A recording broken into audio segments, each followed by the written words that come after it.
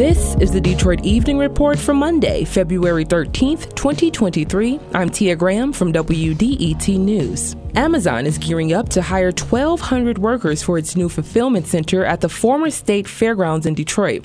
The company is partnering with the agency Detroit at Work to find employees. Kyle DeJolio is an economic development policy manager at Amazon. He says informational meetings for residents interested in applying will take place in the coming weeks. And then really, as we get into, I think, early March, those positions will start to trickle through to Amazon's website. We do it in waves. When those waves become available on the website, we'll make sure that, obviously, Detroiters have visibility into those. DeJulio says Amazon hopes the fulfillment center will be at full capacity by the summer. The company initially planned to open the facility last year. The Detroit Department of Arts, Culture, and Entrepreneurship is partnering to bring the Detroit Youth Choir to a concert at the Orchestra Hall on March 19th. The America's Got Talent contestants will perform some of their biggest hits from the show. The concert will also premiere the Disney Plus documentary series focused on the Detroit Youth Choir's impact on young lives in the city of Detroit.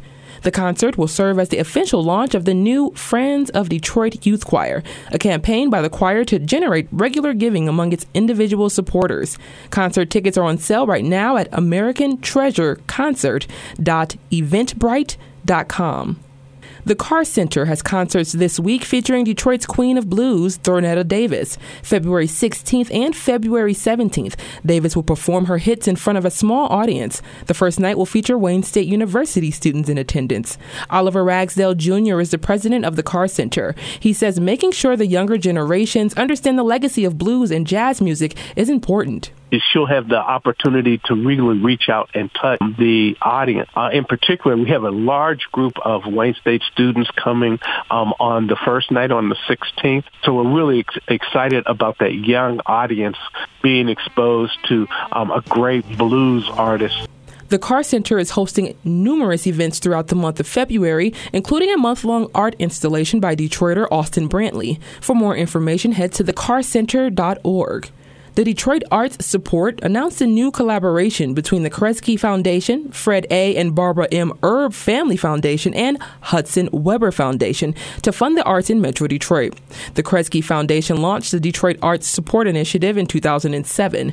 The multi-year project has committed over $12 million to 78 art organizations for the next 3 years.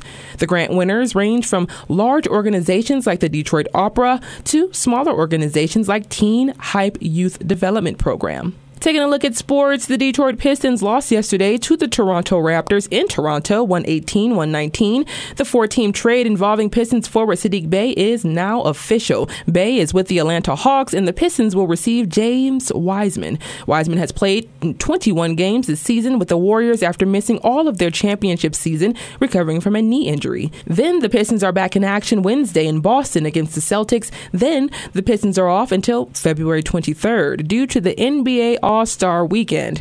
This weekend, U of M men's basketball will be in Wisconsin Wednesday against the Badgers. That's at 9 p.m. MSU men's basketball walked over Ohio State yesterday with a 62-41 win in Columbus. The Spartans host the Gophers Wednesday. That tip-off is set for 7 p.m. And both MSU and Michigan, they play each other this weekend for the second time this season, Saturday night at the Chrysler Center. That game time is at 8 p.m.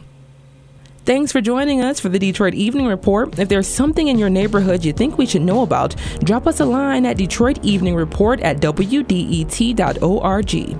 I'm Tia Graham, WDET News.